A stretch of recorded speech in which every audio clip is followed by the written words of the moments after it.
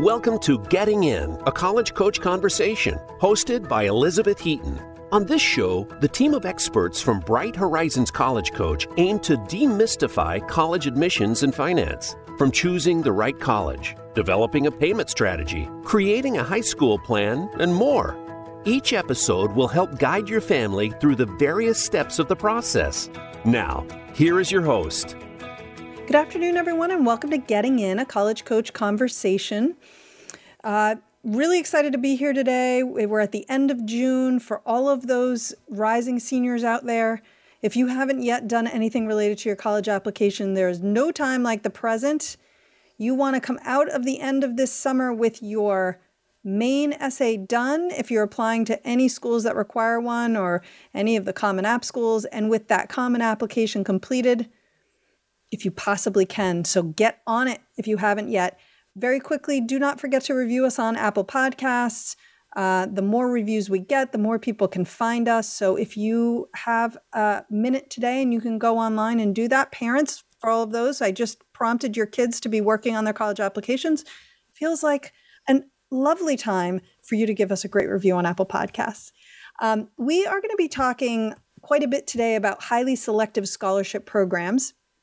So I definitely want you to stay tuned for those two segments. But before we get to that, I want to talk about buy now, pay later, which is all the rage and which seems to be ensnaring many young people in its grip. And joining me for that conversation is Michelle Richardson, my colleague here at College Coach, also a former financial aid officer at the Mayo Clinic College of Medicine and a former VP at Sallie Mae and Chase Student Loans. Hi, Michelle. Hi, Beth.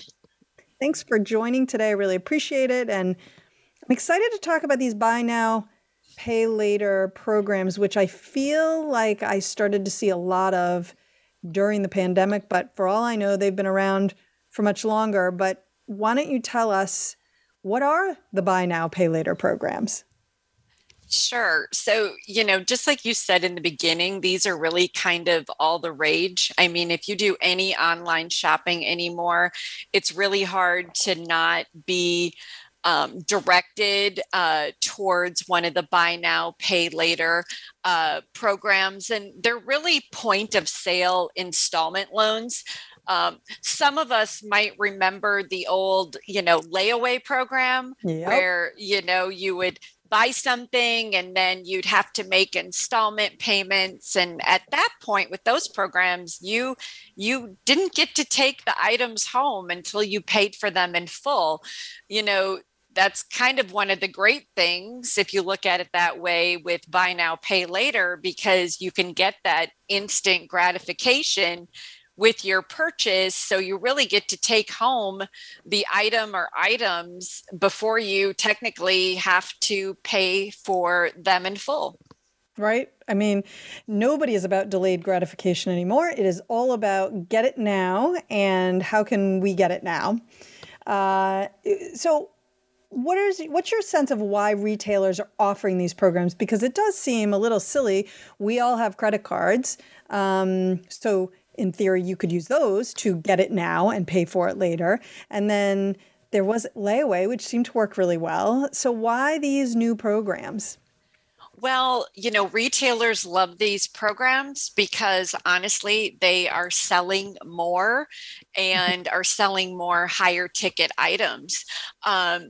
There was a recent report from RBC Capital Markets where they said the buy now, pay later options actually increase retail conversion rates 20 to 30%, and it lifts the average ticket size up 30 to 50%. So maybe instead of me spending $200, I might now spend $400 because I can pay $100 at that point in time and then pay the next $300 in the next 4 weeks, 8 weeks, 2 months, whatever the program.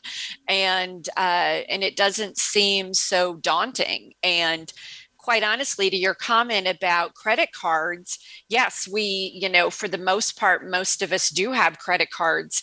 But the great thing about these programs is the retailers are actually paying for them. You're not charged interest if you make the payments, for the purchase on time and as directed with the program. Yeah, that's something I didn't fully understand. I actually happened to be listening to Planet Money. I don't know if our listeners have ever heard of Planet Money, but it's an NPR podcast. And I did an interview with them the other day. They didn't use any of it. I wound up on the cutting room floor, and I'm not mad about it at all. But I did end up finding the podcast and listening, and they were talking about exactly that piece of the buy now, pay later programs, which is just, if you keep up on the payments, it doesn't cost you anything in theory. Since we're talking about these, what are some widely known buy now, pay later programs maybe listeners might have heard of or even used at this stage? Sure. Some of the more common ones, and there's usually, right now there was around 24, but I just read we had another one kind of pop into the market last week, which I think because of the growth of this program, we're going to see more people enter the market. But you might have heard of entities like Affirm, Klarna, Afterpay, Sezzle. Most of us have heard of PayPal. Zip is another one. And interestingly enough, last week, one of the new players that I read about was Apple. Instead of Apple Pay, it's called Apple Pay Later. Brilliant. Yes, that is exactly. Good a title as you could come up for something, right? Good name. It's exactly what you know exactly what it is there. So that's hilarious. Right. And I could see that might be in my future. I do use Apple Pay a fair amount, but I am going to try to avoid Apple Pay later. I want to pay it now. That's my goal. But that does bring me to my next question, which is, why are we talking about these programs? And in particular, why are we talking about them on this podcast, which is really more about college and for college age students, things like that? Sure. Well, obviously we do personal finance and talk about it in our paying for college and our building financial independence programs. But why this is relevant is there's just an extreme uptick in growth in this market, especially with 18 to 24-year-olds. And, quite honestly, it makes sense because while when I was in college many years ago, that was back in the day when you went to the department store, you went to the store, and if you signed up for that credit card, you got 25% off, right? Yep. Well, now these programs are kind of taking over. And so it's a little bit, well, not a little bit, it's a lot easier to spend more money if you pay in installments, and especially for maybe an item or that you wouldn't pay for, you don't have the funds to pay for now, but you want it now. So there's been, and you had mentioned earlier in the pandemic, a significant increase because of the online shopping at that point. And actually, there was a 61% growth in buy now, pay later programs for 18 to 24-year-olds from March of 2020 to March of 2021. Wow. And we're continuing to see in the market that increase. And so, I think it's important, as we know, paying for college is expensive, but, young adults often don't have the financial skills that maybe they need to realize that they could really get themselves into trouble if they tend to overextend themselves with these easily accessible programs.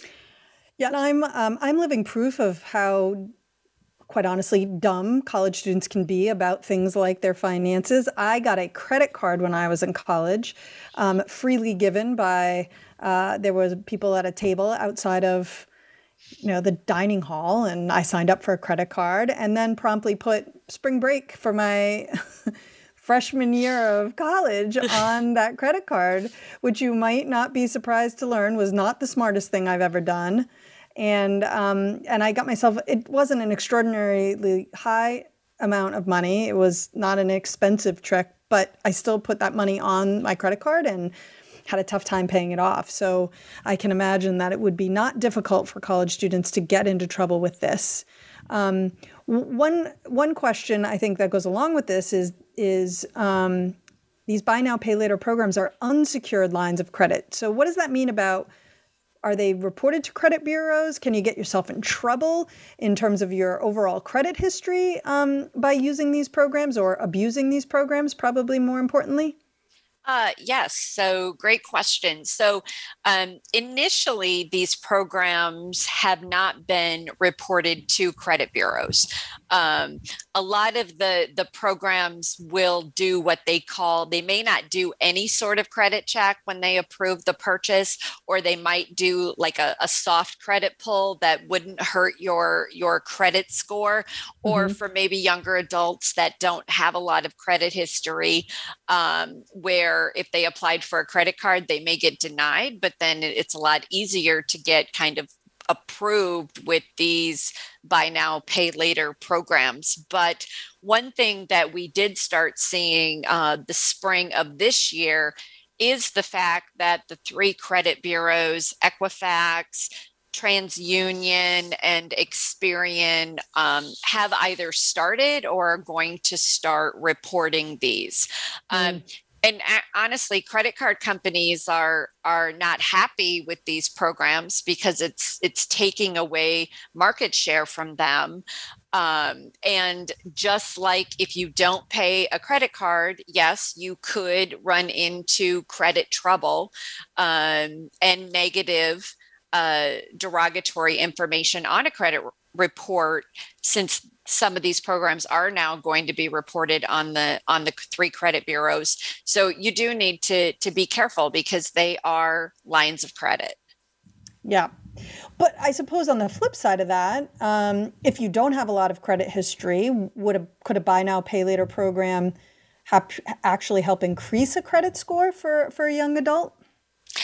Actually, yes. In fact, I read an article that talked about if a individual has maybe 2 accounts on their credit report or credit history less than 24 months, by opening and having the buy now, pay later program reported on their credit report, it actually increased their FICO score by around 20 points.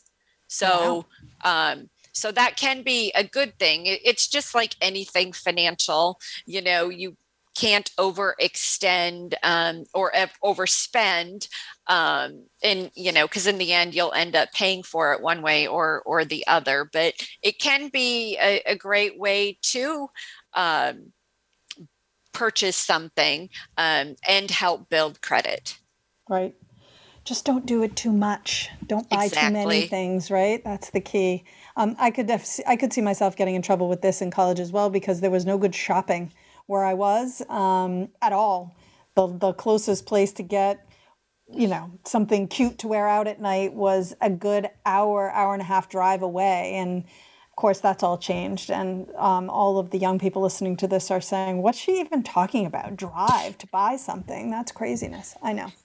Going to the mall, right? Yeah, embarrassingly enough, yes, that's what I was thinking. The closest mall was about an hour and a half away.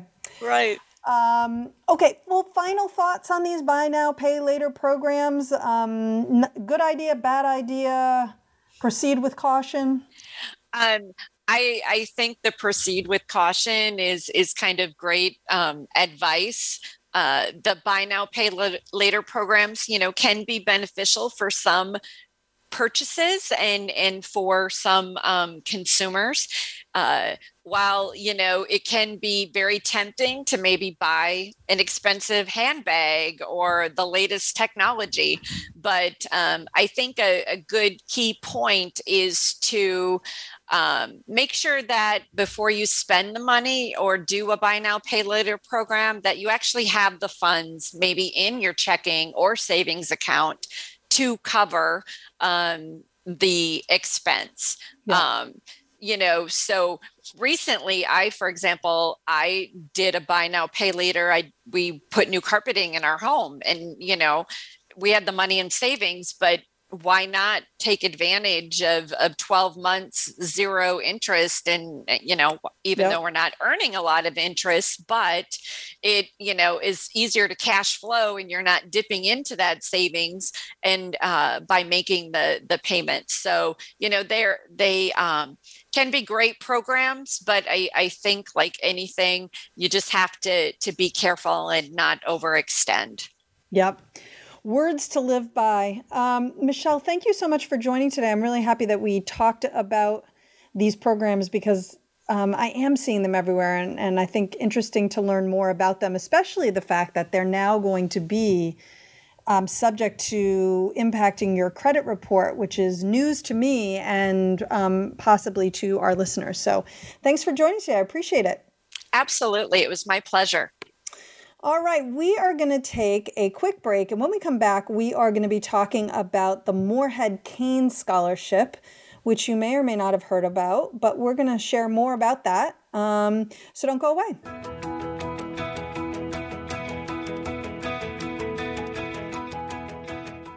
Become our friend on Facebook. Post your thoughts about our shows and network on our timeline. Visit facebook.com/Voice America. College admissions can be stressful, but Bright Horizons College Coach is here to help. Our college experts, who worked in admissions and financial aid at some of the nation's most selective institutions, offer ethical, customized assistance based on each student's individual strengths and interests. Students receive one-on-one guidance throughout the process, and our 100% success rate means all of our students have been accepted to college. Visit getintocollege.com to learn more. When it's time to go through the college admissions process, look to Bright Horizons College Coach for ethical guidance and customized support. Our educators will get to know your students' ambitions and talents, help highlight hard-won achievements, and create a plan for getting into a top-choice school. That plan includes helping your student choose classes and extracurriculars, create a college list, brainstorm and edit essays, and navigate college financing options. Visit getintocollege.com to learn more. Find out what's happening on the Voice America Talk Radio Network by keeping up with us on Twitter. You can find us at Voice America TRN.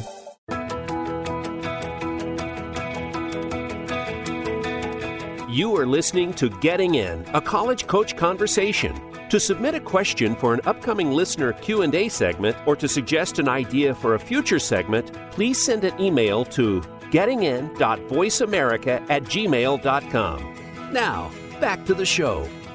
Welcome back, everybody. I promised at the top of the show that we were going to talk about selective scholarships today, and I always make good on my promises. And so the first one we're going to talk about is the Morehead Cain. And joining me for that is Tim Cheney, who happens to be the Director of Recruitment and Selection for the Morehead Cain. So there's literally no one more perfect to speak with about this than Tim. Hi, Tim. Hi, Beth. Great to be here. Thanks for inviting me. Absolutely. Well, we're thrilled to have you on and to give us kind of the real deal on this scholarship. And I'd like to start with something super basic, which is what actually is the Morehead Cain Scholarship? It's a terrific question. In fact, because we are best known as a scholarship. However, we like to think of it as not just any scholarship. It's a full scholarship to the University of North Carolina, but that doesn't really tell the full story of Morehead Cain. We are as much a program or experience as we are a scholarship. We offer life-changing experiences and immersion in a dynamic student body at a world-class university. We couple that with lifetime membership and connection to an unparalleled community of Morehead Cains that live around the world. We also provide our scholars with 4 distinct and transformational experiences around the world each summer, ranging from outdoor leadership and civic collaboration to things like global perspectives and professional experiences, all of which are timed to best support scholars through their undergraduate journeys. The scholar experience is also augmented with Discovery Fund grants here to help maximize their learning and their exploration.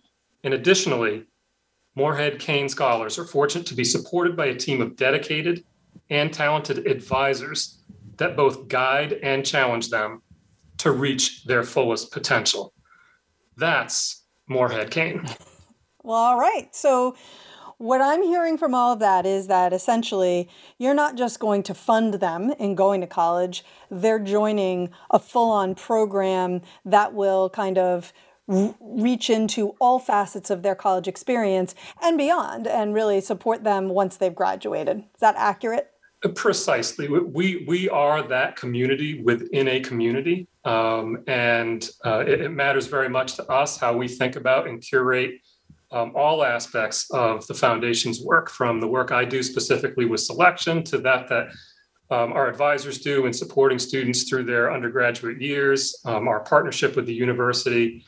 All of that is really important. And it is not just about having your semester tuition installment paid or posted, or as we do it here, it's check day. Very old fashioned.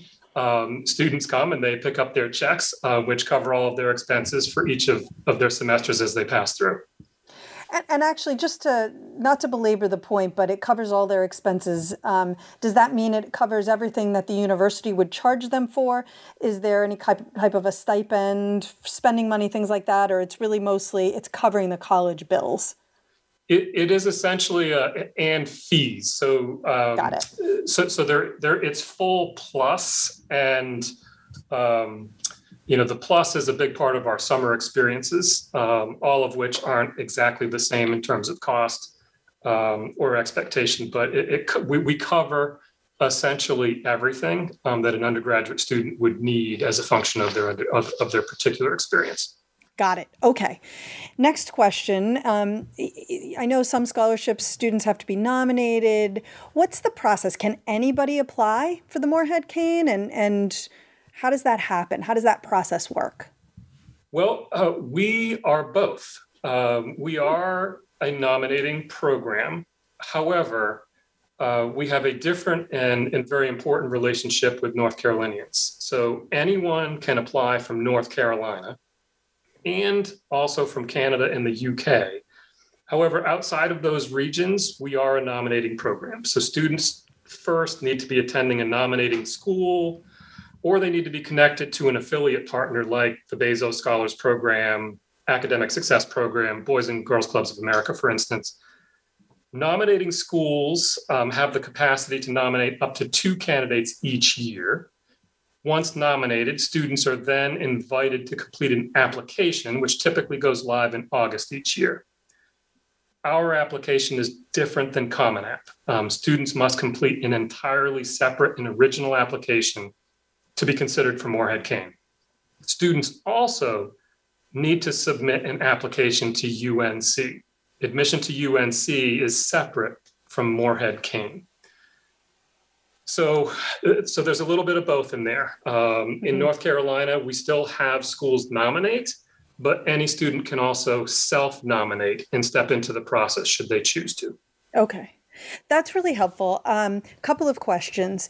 Do the people, you and your team, do you see their application to UNC? So if you had an essay, say that you wrote for your common application, that really would work brilliantly with the Morehead Cain application.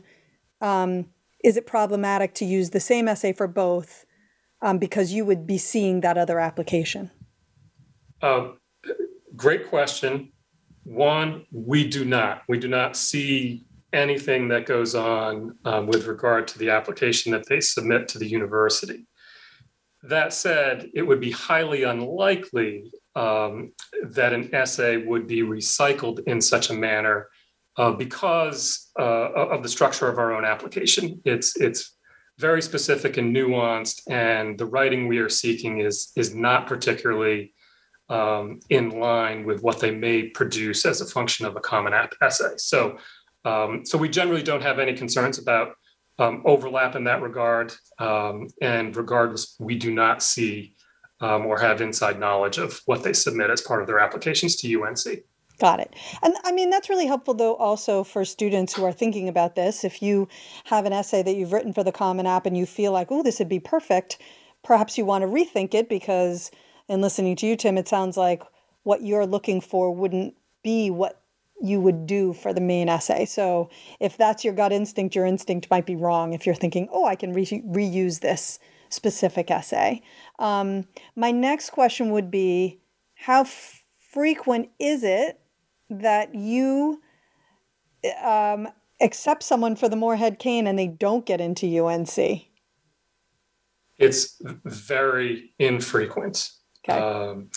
Generally speaking, the nature of our work is so layered, complex, and deep that we are seeking to discover extraordinary students who have proven they have really excellent attributes that are often in great alignment with what the university is seeking. Mm-hmm. So it is ultimately very rare. And we communicate that clearly, or as clearly as we can, as a function of process, so that students understand that while there is a very clear link and connection, we stand in service to the mission of the university, but we are distinct and separate, as is admission and the process that the undergraduate admission office runs here at UNC. Got it. That's very helpful to understand. I feel like I see a lot of chatter on some counselor-based Facebook groups around another very prominent scholarship program that similarly you have to get into the school and their process is separate. And we see students moving forward in the scholarship program and then not getting in with a little bit more regularity than what you're suggesting for this. It's not as rare, is I guess my point. And so that's always a little... That's not an ideal situation when that happens. But back to the Morehead Cain. More importantly, that other scholarship is not your problem, and that you're not doing that work. When you're looking, you mentioned, you're looking to uncover real extraordinary student. What's the most important criteria in your process, or could you even pull out one that is more important than the rest? Well, I'll give you all of them and kind of underscore what I think really drives the greatest amount of our attention in the review and selection process. So we have 4 pillars that guide our thinking and selection process, which are scholarship, physical vigor, leadership, and character. Scholarship and physical vigor are thresholds for us. Naturally, it's extremely important for us to be seeking out outstanding students, and we do that and we see that. However, we don't spend an enormous amount of time debating the particulars of someone's transcript or what class they might be taking relative to another student who's in the process. Physical vigor is something that was very important to our founder and remains very important to us, as we want students to be active and engaged in areas that we feel support important attributes like teamwork and perseverance in the face of failure. And often that's through the lens of athletics, but it's not exclusive to athletics. And it doesn't mean that somebody has to be captain of the varsity sports team that they might be affiliated with. It just means that they need to be active and committed to a healthy lifestyle during their high school experience. Where we spend the majority of our time and where it gets really interesting for us is around the concepts of leadership and character. That's what really means the most to us, and that's where we invest the most time and attention in thinking about how we invite and advance candidates forward in the process. So leadership and character are without question the most important attributes for us. I say that, however, reminding people that that's not at a discount to scholarship. Of course. It's in addition to scholarship. It's very important that all candidates moving forward demonstrate a capacity to be not only admitted but to be successful at UNC and to thrive in the breadth and depth of the academic community here. So that's a really important threshold for us to think about. So once they've made that, we then dive in deeper to areas of leadership and character and really think long and hard about that. Got it. And that mirrors, I think, what a bit what I used to do when I did admissions at Penn, but obviously it's more intense, smaller group of people looking for, I mean, you're choosing so few for the program. Can you walk us through how the selection process works? So we already talked about if you're from North Carolina, you can self-nominate, or from the UK or Canada. I'm not the UK. Yeah, the UK or international and Canada. You could self-nominate and apply. If you're from the U.S. at large, not from North Carolina, you need to be nominated. So we see that part, and I know there's an application. You complete the application, submit it. What happens then? Yeah, so, well, let me just kind of back it up a little bit, and I'll try and kind of lay it out in a step-by-step process. So let's start with either nomination or self-nomination if you're from North Carolina, the UK, or Canada. After that, students would be invited to submit a written application, which would be due October 1. Applications that are received are then evaluated by the Morehead Cain team. Those candidates we feel that are most compelling would then be invited to advance to our round of semifinalists, where they will complete an asynchronous online video interview. From there, our team goes into another stage of review, and the most compelling candidates in the semifinalist round will be named finalists and invited to participate virtually in what we now call our final selection experience. This now takes place in early February. And candidates will participate in final selection experience in both group and individual assessments. And from there, we will select our recipients. Recipients will be notified and invited to campus for an in-person Discovery Weekend experience that showcases the breadth and depth of UNC, the Morehead Cain Foundation, Chapel Hill, and each other. We typically offer around 90 awards and enroll about 75 scholars in each incoming class. So that's a quick synopsis of a very layered and what may seem to be a complex process for candidates that continue to advance from stage to stage. Right. No, it's super helpful, though. And I think a couple of key things that occurred to me as I listened to that, which is you're in it for the long haul. So if you're going to apply for this program, you need to recognize that precludes doing early decision if you're invested in this happening, because you're not going to be able to commit to anywhere else before you hear from the Morehead Cain. And that really, it sounds to me like you're not going to land on campus until you already know you have it. So everything that you're able to do prior to that, you're not going to have to travel or go anywhere until you've actually won the scholarship. And then at that point, it turns into you wooing them rather than the other way around, which is always the fun part. Yeah, a point of clarification, we do permit candidates to apply early decision. Okay. It obviously would mean that if they are offered admission to a college university that had a binding early program, that they would need to accept that offer, all things being met, that they're expecting financial aid, et cetera. And then they would withdraw from our process at that juncture. At the same time, some candidates may be deferred or they could be denied, and they would certainly continue on in our process. So we do allow them that opportunity. As for kind of the in-person piece, there was maybe a little bit more of an emphasis on that as we kind of come out of the pandemic. At least I hope we're coming out of the pandemic. Yes.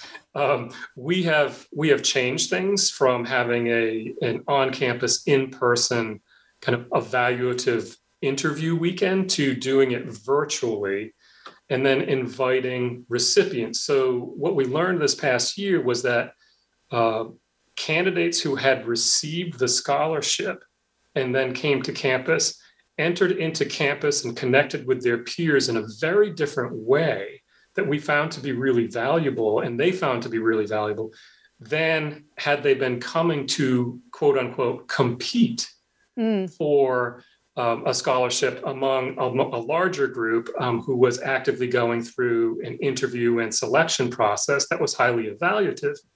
What it afforded us the chance to do was to make more connections with their peer group.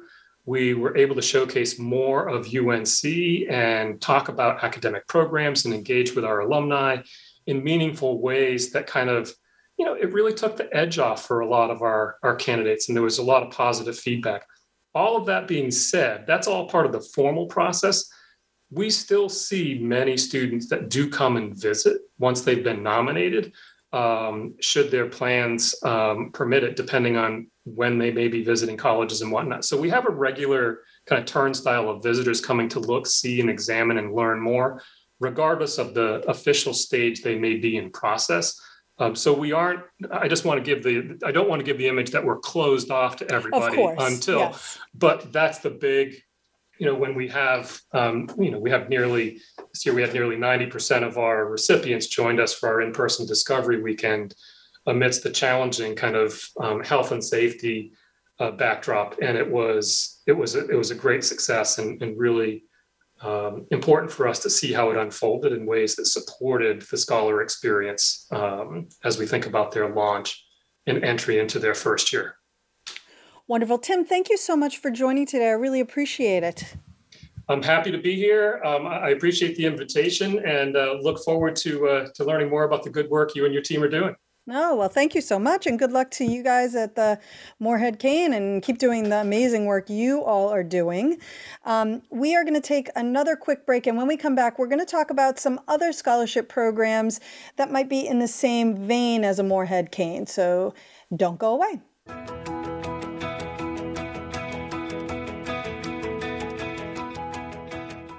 Become our friend on Facebook. Post your thoughts about our shows and network on our timeline. Visit facebook.com/Voice America.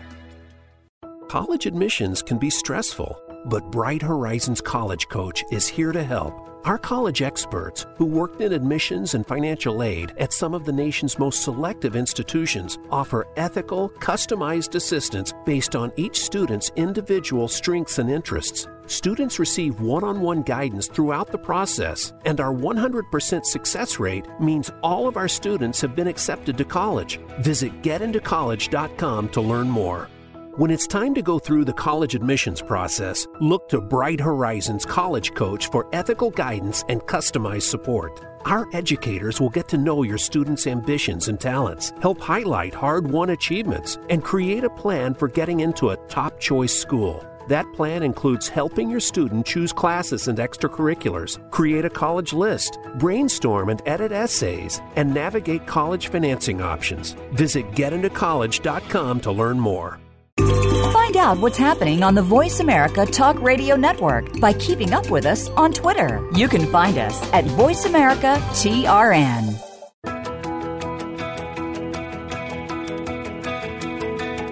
You are listening to Getting In, a college coach conversation. To submit a question for an upcoming listener Q&A segment or to suggest an idea for a future segment, please send an email to gettingin.voiceamerica@gmail.com. Now, back to the show.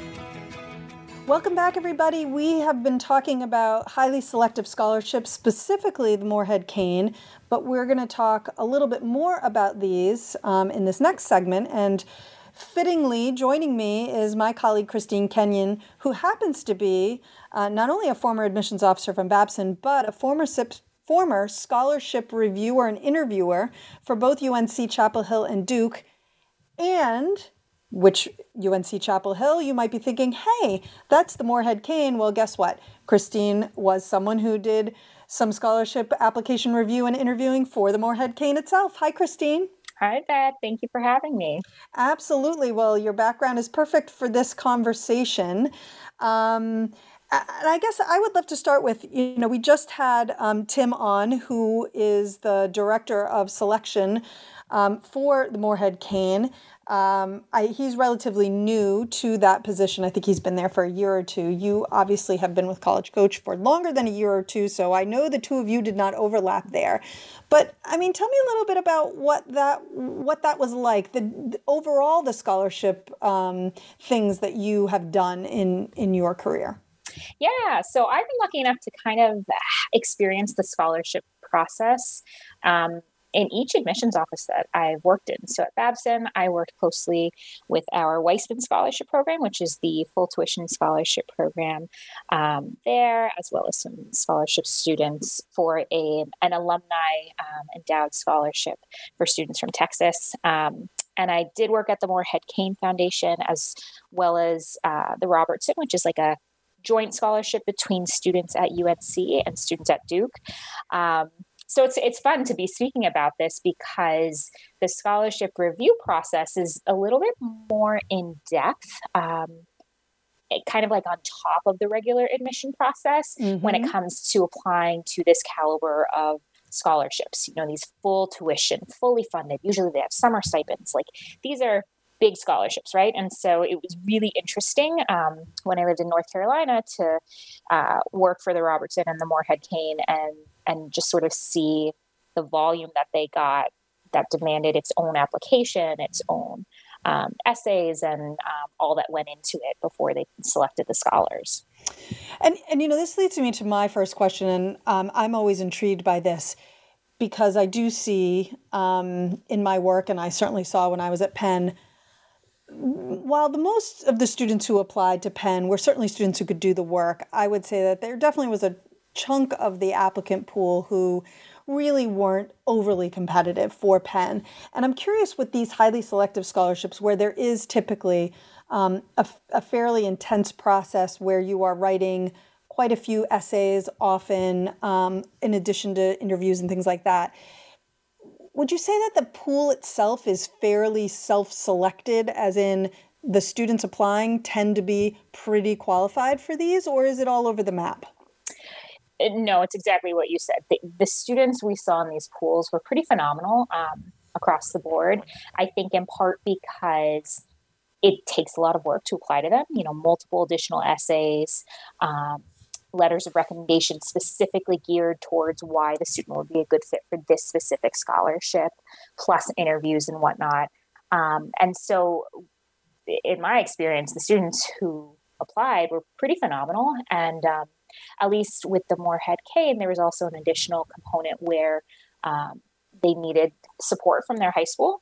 And so that alone kind of really tailored the applicant to the Morehead Cain scholarship to be pretty impressive, since high schools would only nominate, 2 students or so.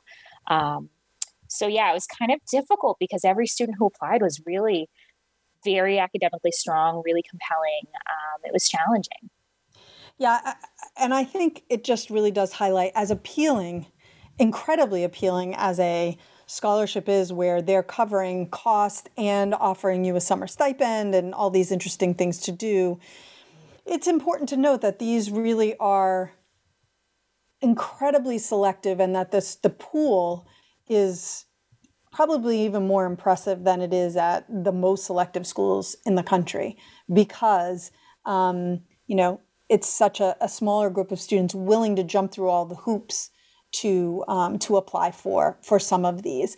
So we mentioned there's the Robertson, there's the Jefferson at UVA. You mentioned the Weissman at Babson. There are some others. We're very focused. Yes. Okay.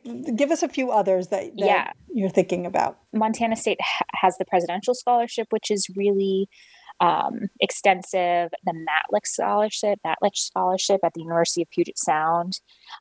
These are all, full tuition awards, really robust scholarships that have programmatic elements to them as well. The Anika Rodriguez scholarship at WashU. WashU has a couple of different scholarships. So there are a number of these programs where the student needs to apply separately and thoughtfully for the scholarship and really articulate why they're a good fit for the program, beyond the fact that they would really appreciate being fully funded and Right, getting this exactly. scholarship.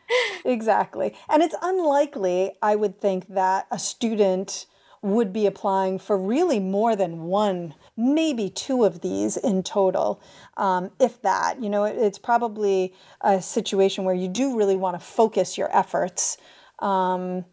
And if you're going to apply to one of these, just make sure that it's really truly a fit for you and your goals and the things you want to do. As Tim was sharing, the Morehead Cain is a full-on program that lasts all 4 years and then has a whole alumni component to it where you're still being supported as an alum.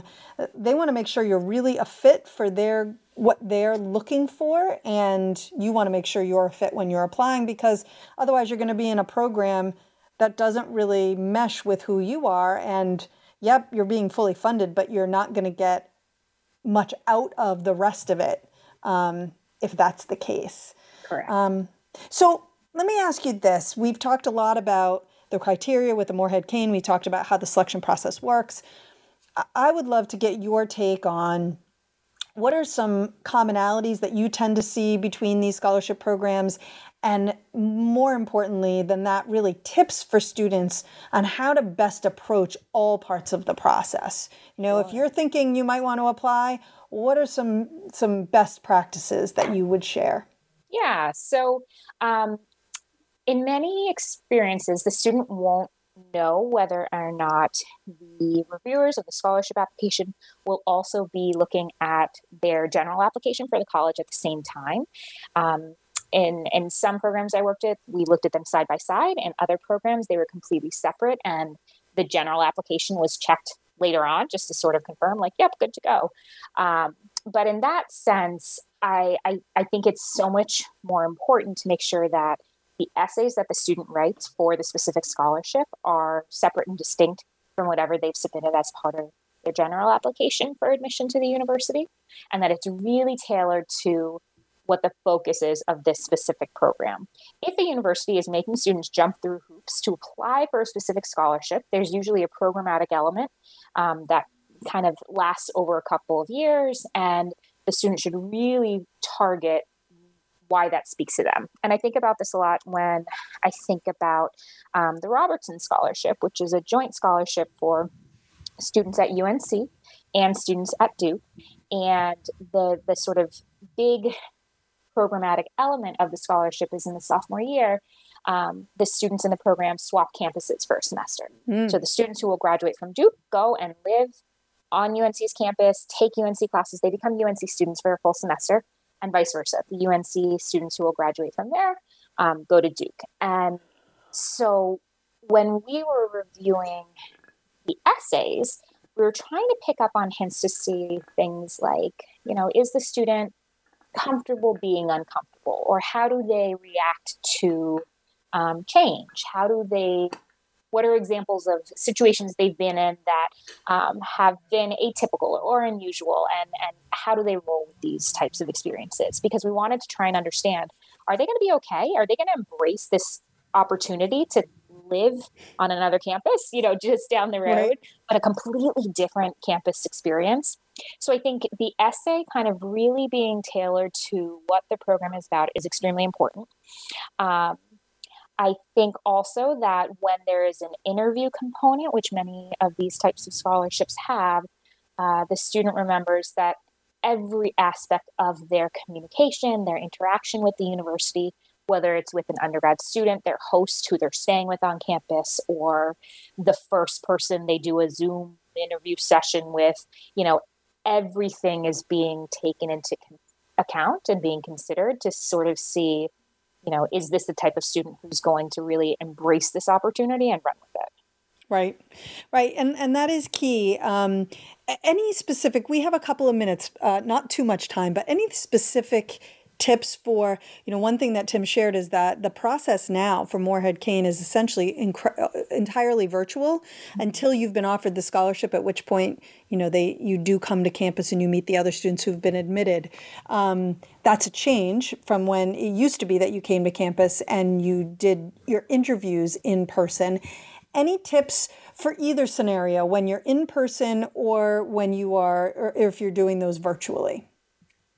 Yeah, I think like any interview for any job, you want to dress for success. So, wear something that's going to make you feel empowered and make you feel confident going into the opportunity.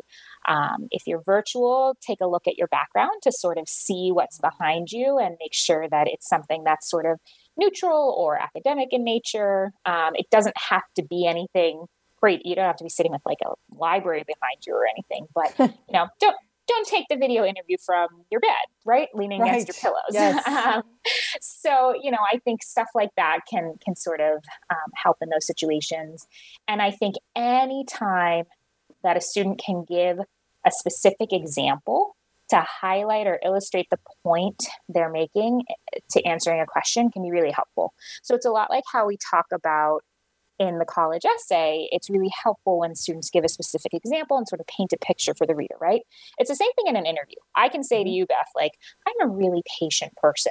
Mm-hmm. But if I don't give you an example of me being really patient, you won't be able to make the assessment of whether or not that's true. You won't be able to really identify with me, empathize with me, to sort of understand. You're like, oh, wow, yeah, Christine's a patient person. So I think anytime you're in an interview, think of it like a conversation, but one in which it's important to give specific examples, because that's what's going to kind of stick in the interviewer's mind, especially when they're interviewing multiple students, multiple candidates over multiple days. They're not going to remember that you said you were patient. They're going to remember the story you told about, waiting an hour and a half for my 3-year-old to pick out his favorite pair of running shoes that light up like red fire engines. You are a patient person, because I can tell you definitively, I am not a patient person, and I would not have done that. And my son would have gotten a total of maybe 1 minute to pick those out way back when. So that's a great example. Now I'm always going to remember that, whether it's true or it's not. I have internalized that. So that is really good advice.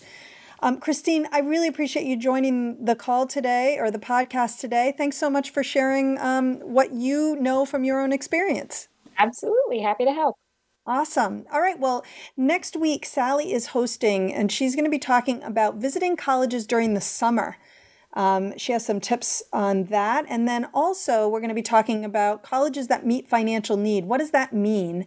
And so we'll be sharing a little bit more about that in the show. If you have questions for us, we're doing an upcoming Q&A. Send them in. You can send them to us on Facebook, via Instagram @collegecoachbh, or to our email, gettingin.voiceamerica@gmail.com. And don't forget, we're here every Thursday at 4 p.m. Eastern and 1 p.m. Pacific.